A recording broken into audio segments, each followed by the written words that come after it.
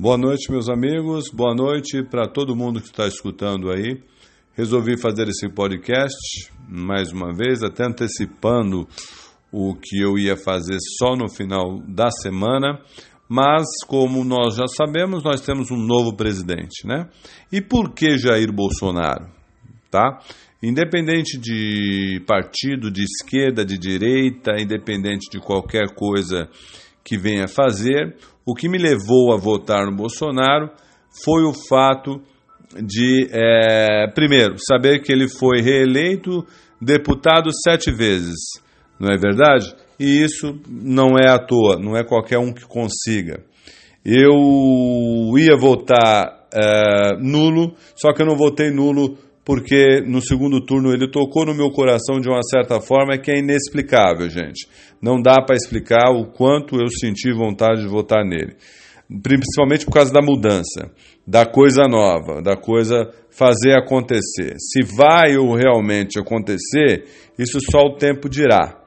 Aos petistas de plantão, quero lhes dizer que eu ofereci o meu eleitorado e a minha votação, depois de 4 anos, a pessoas aí como Lula, enfim, outras pessoas do PT, e nada aconteceu.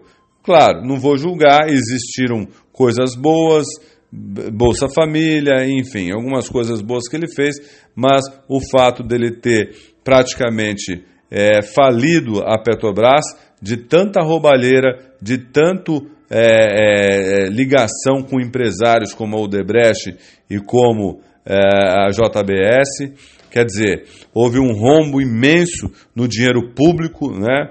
Um dinheiro gasto, onde pessoas estão morrendo nos hospitais, né? Por falta de médicos, falta de equipamentos, e ele simplesmente desviando o dinheiro, tá? Não só ele, como toda a quadrilha dele, Zé Dirceu, enfim, que já é comprovado, né? Isso não sou eu que estou dizendo, Deltan Dallagnol, o nosso querido Sérgio Moro, depois de toda essa investigação feita aí na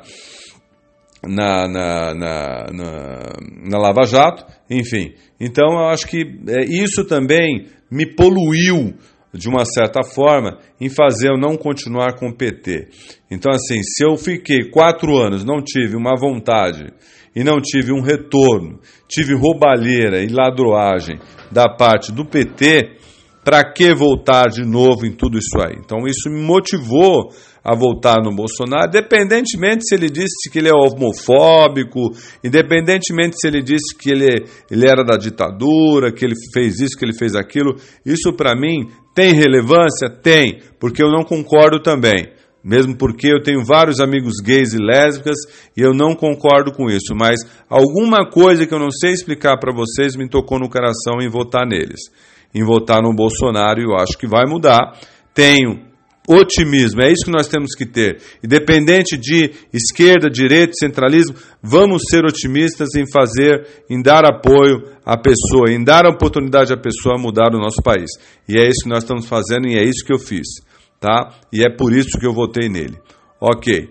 Enquanto a justiça permanecer investigando a corrupção, e nós dependemos muito do Sérgio Moro, do Deltan Dallagnol, que é um excelente promotor do Ministério Público, e está investigando essas pessoas que acham que porque serem políticos, eles acham que eles podem desviar dinheiro a tudo que tem que ser feito, né?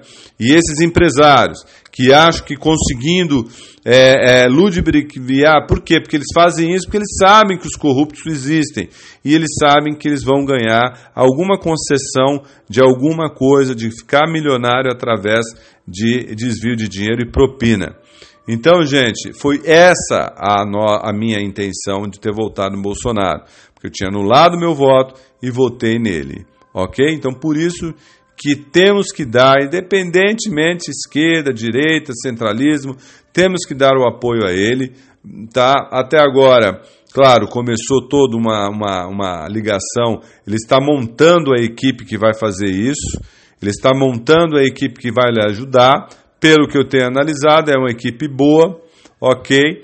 Só que vamos parar de acreditar em políticos que falam que vão fazer, por exemplo, o que o Haddad fez, que ia abaixar o gás. Isso não depende dele, minha gente.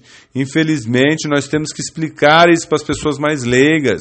Tem muita coisa que não depende do presidente, ponto final. Existe uma Câmara de inúmeros deputados, de bancadas que não aceitam apoiar através de alguma vantagem, algum dinheiro ou alguma coisa que ajude ele. Infelizmente é assim.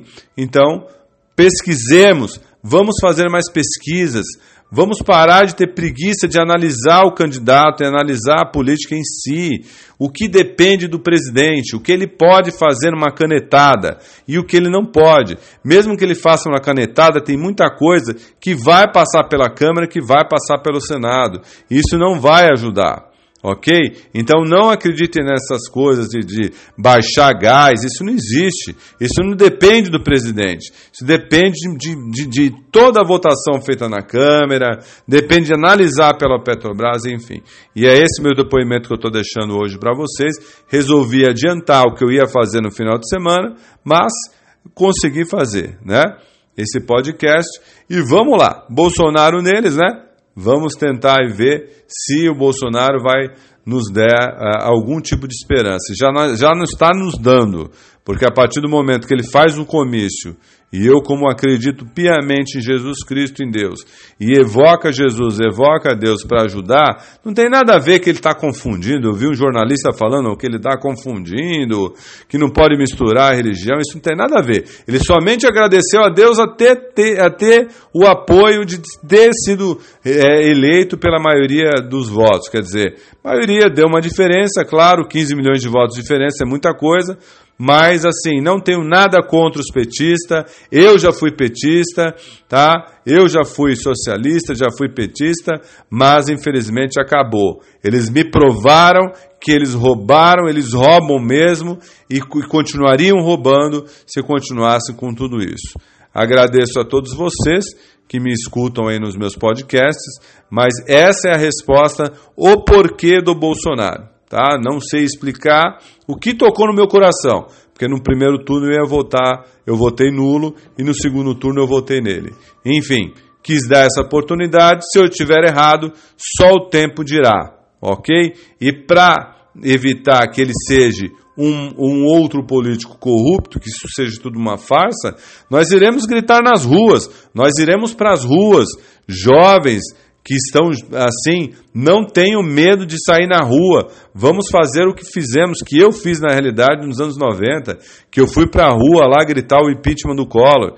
Vamos fazer isso, vamos gritar, vamos fazer caminhadas juntas para tirar os corruptos. E eles estão com medo, hein, gente? Os políticos corruptos estão com medo. Eles sabem que nós temos mais armas na mão. Nós estamos analisando mais. Então não parem de pesquisar. Se interessem. Vão atrás do candidato que você goste e vai atrás e descubra o que ele fez e o passado dele. Tá? Então eu descobri o passado do Bolsonaro. É um passado sem corrupção e sem ladroagem. E como meu item preferido de um político é não roubar, porque eu estou cansado de ser roubado dos meus impostos, é por isso que eu votei nele. Independentemente se ele falou que ele é homofóbico, se ele não falou, enfim. Claro que eu sou totalmente repudiante a isso, mas eu acho que isso não vai interferir nas condições de melhorar esse país. E ele vai sim melhorar esse país. Em nome de Jesus, eu acredito nisso. Eu fui tocado por Jesus, porque eu tenho essa, independente se você não tem, não, se você é crente ou não, tá? Então, assim, gente, esse meu relato e esse meu podcast é o porquê do Bolsonaro. Então, é mais ou menos isso. Não tenho muitas informações dele, só sei que o passado dele me mostrou, e a garantia de ouvir os discursos dele, de dar uma oportunidade para ele, me mostrou que ele merece sim. Tá bom, gente? Fiquem com Deus, meus podcasts continuarão, tá? Depois eu vou falar sobre vários assuntos, vou entrar na área aí de vários assuntos, música, cinema, enfim, mas eu resolvi falar o porquê do Bolsonaro e está explicado para vocês. Fiquem com Deus, tenham uma ótima noite e boa noite aí para todos. Deus abençoe a todos. Obrigado.